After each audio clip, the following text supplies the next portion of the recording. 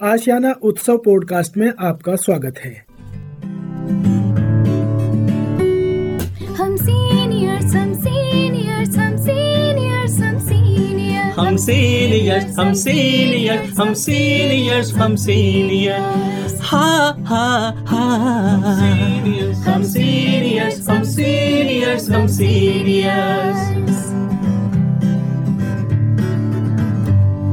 सिर पर गठरी ज्ञान से भरी, सिर पर गठरी ज्ञान से भरी, हम शजर बने सब छाया है खरी, हम शजर बने सब छाया है खरी। हो हम सीनियर्स हम सीनियर्स हम सीनियर्स हम सीनियर्स।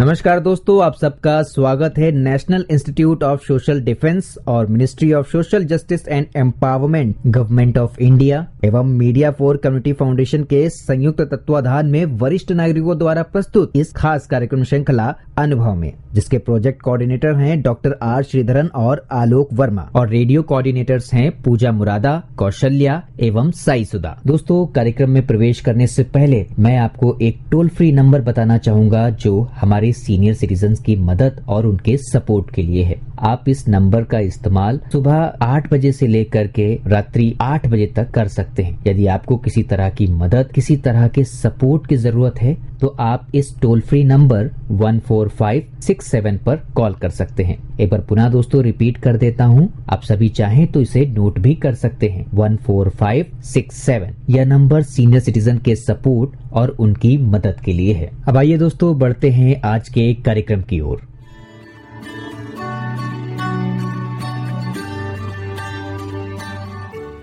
दोस्तों, मेरा नाम है अमिता शॉ और मैं आशियाना उत्सव भिवाड़ी से बोल रही हूँ। जैसे कि आपको जानकारी है, हम आपके लिए बहुत इंफॉर्मेटिव प्रोग्राम्स लेके आते रहते हैं और ये है सब डिस्कशन मोड में। और ये कार्यक्रम हमारे साथ बनाते हैं हमारे वरिष्ठ नागरिक, हमारे सीनियर सिटीजन्स। अनुभव कार्यक्रम के तहत ये अपने अनुभव सोसाइटी तक पहुँचाना चाहते हैं। तो आइए आज हम बातचीत करेंगे श्रीमती वंदना अग्रवाल जी से। वंदना जी नमस्कार। नमस्कार। तो आपका स्वागत है हमारे बीच में और आप हमारे श्रोताओं को आज बताएंगी कि जन्माष्टमी और शिवरात्रि जो कि इतने बहुत उससे मनाए जाते हैं, धूमधाम से मनाए जाते हैं, इन त्योहारों का महत्व क्या है।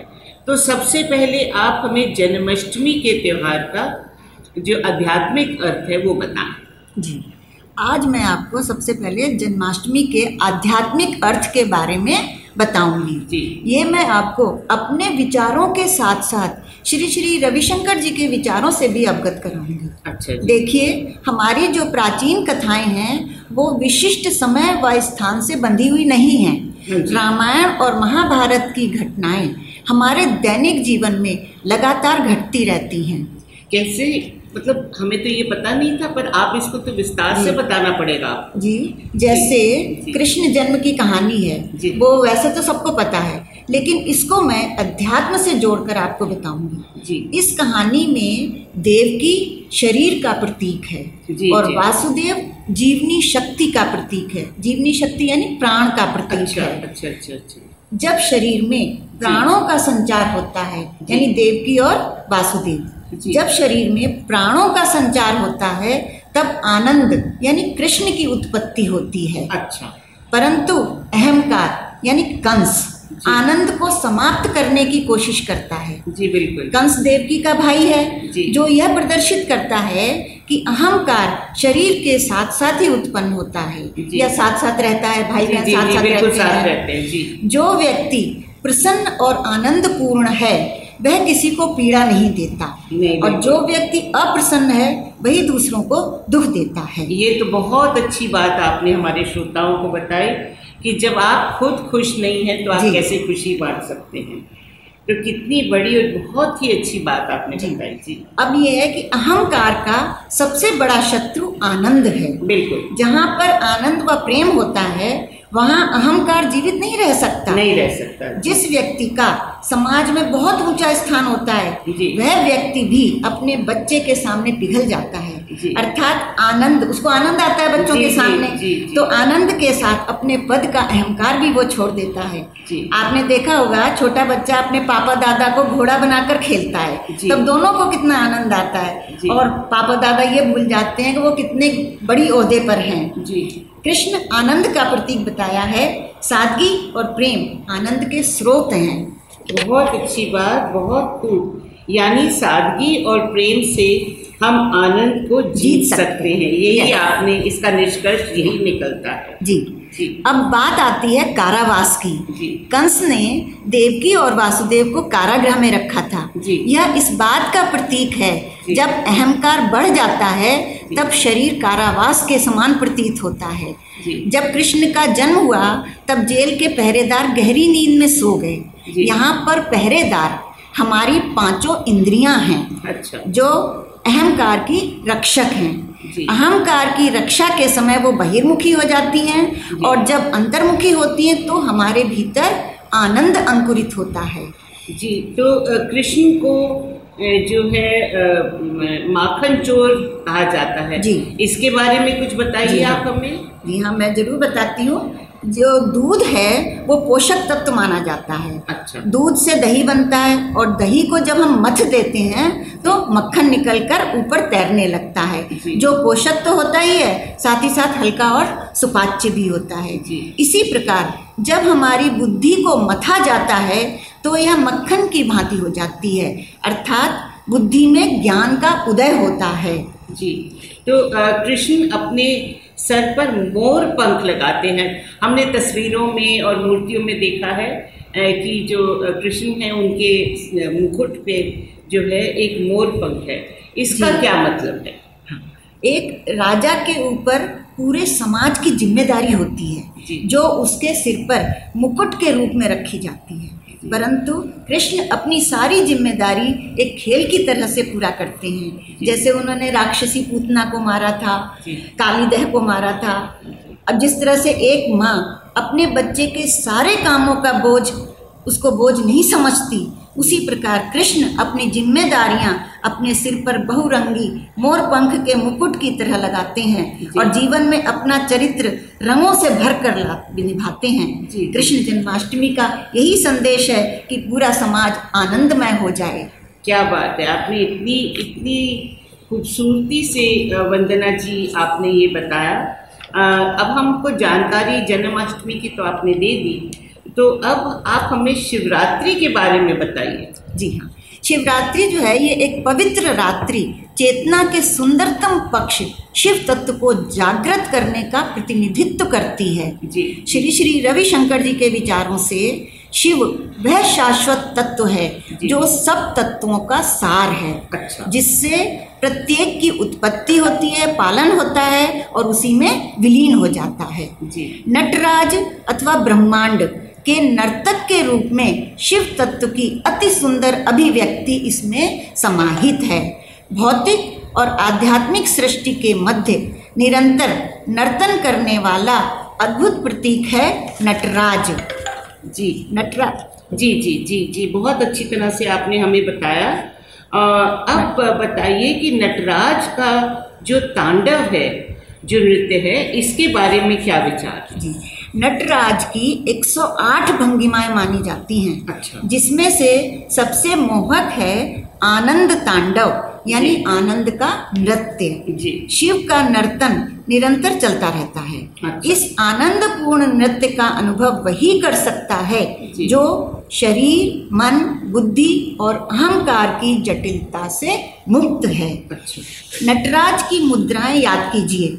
नर्तन शिव के दाएं ऊपरी हाथ में डमरू है जो अनंतता का प्रतीक है। इससे जो आवाज होती है ये ब्रह्मनाद का प्रतीक है। नटराज के ऊपरी बाएं हाथ में अग्नि इस ब्रह्मांड की भौतिक ऊर्जा की प्रतीक है। आनंद इस ऊर्जा को ऊपर उठाता है जबकि सांसारिक सुख इस ऊर्जा को नष्ट कर देते हैं।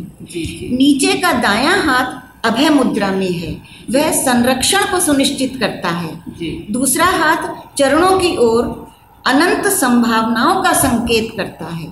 नटराज का आनंद तांडव सृष्टि के चक्र का प्रतीक है, जिसमें निरंतर उत्पत्ति और विनाश घटता रहता है। संपूर्ण जगत केवल ऊर्जा की एक ताल है, जो बार बार विस्तृत और संकुचित होती रहती है।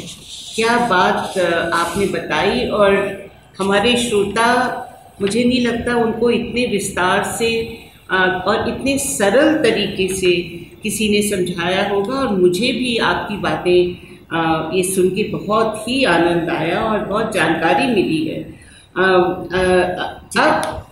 जो है, जो चिदम्बरम मंदिर के बारे में कुछ बताएं। जी हाँ, ये चिदम्बरम मंदिर तमिलनाडु का मंदिर है, वहाँ पर है, और नटराज के ब्रह्मांडीय स्वरूप की अभिव्यक्ति करता है। अच्छा जी। चित्त का अर्थ है चेतना जी, और अंबर का अर्थ है आकाश, अर्थात जो आकाशीय यानी अद्भुत चेतना से संबंधित है। शिव का सूक्ष्म आंतरिक नृत्य नित्य रूप से चेतना के मंच पर होता रहता है। जी। सर्व शिवमय जगतः, अर्थात इस जगत में सब कुछ शिवमय है या शिव का प्रकटीकरण है। जी।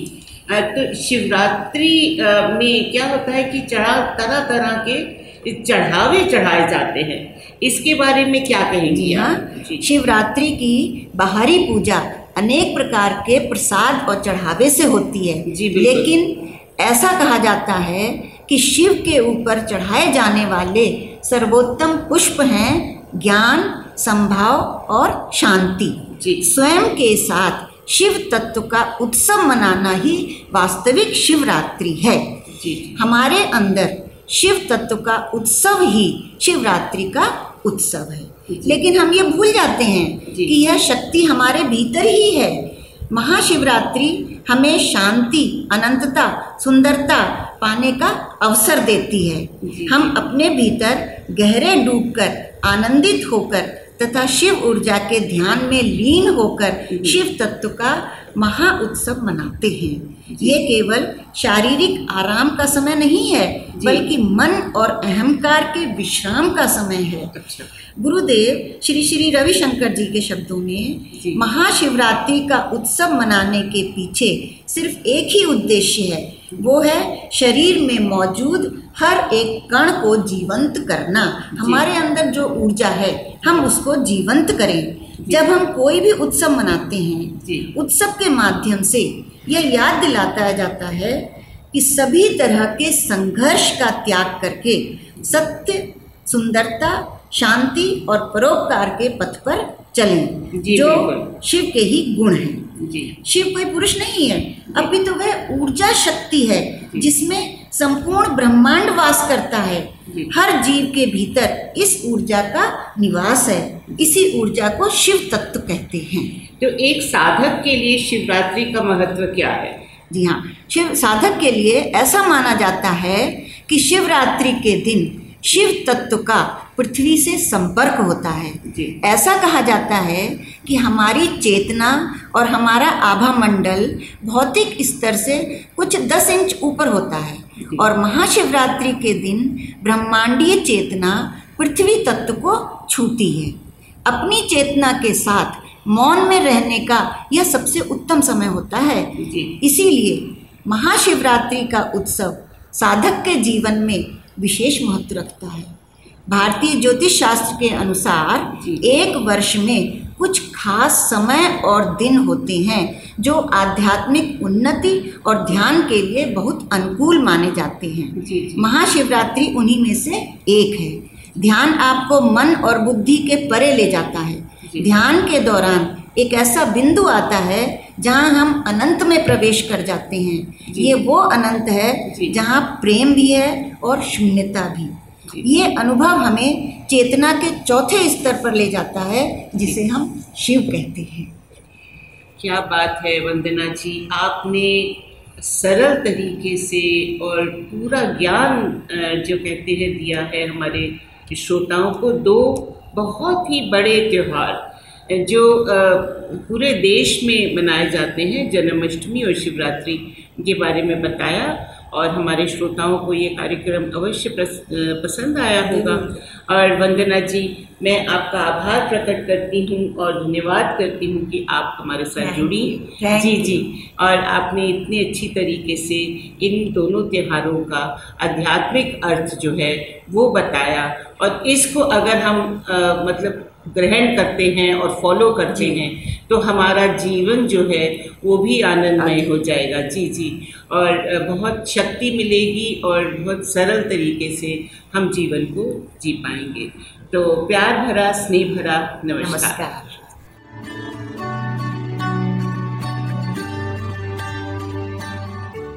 और श्रोताओं, फिलहाल वक्त हो चुका है आप सभी से विदा लेने का। और चलते चलते आप सबको एक बहुत ही खास नंबर हमारे वरिष्ठ नागरिकों की सहायता, उनके सपोर्ट के लिए मैं आपको बताना चाहूंगा दोस्तों। Elder line toll free number है ये, आप चाहें तो इसे नोट कर सकते हैं, 14567। एक बार पुनः सुने दोस्तों, 14567। यह नंबर वरिष्ठ नागरिकों की मदद और उनके सपोर्ट के लिए सुबह 8 बजे से लेकर के रात्रि 8 बजे तक अवेलेबल है। यदि आपको किसी तरह की परेशानी या किसी सपोर्ट की जरूरत है तो आप इस पर कॉल कर सकते हैं। फिलहाल मैं ले रहा हूँ इस कार्यक्रम से विदा। नमस्कार। हम सीनियर्स, हम सीनियर्स, हम सीनियर्स, हम सीनियर्स, हम सीनियर्स, हम सीनियर्स, हम सीनियर्स, हम सीनियर्स, हा हा हा, हम सीनियर्स, हम सीनियर्स, हम सीनियर्स। सिर पर गठरी ज्ञान से भरी, सिर पर गठरी ज्ञान से भरी, हम शजर बने सब छाया है खरी, हम शजर बने सब छाया है खरी। हो हम सीनियर्स, हम सीनियर्स, हम सीनियर्स।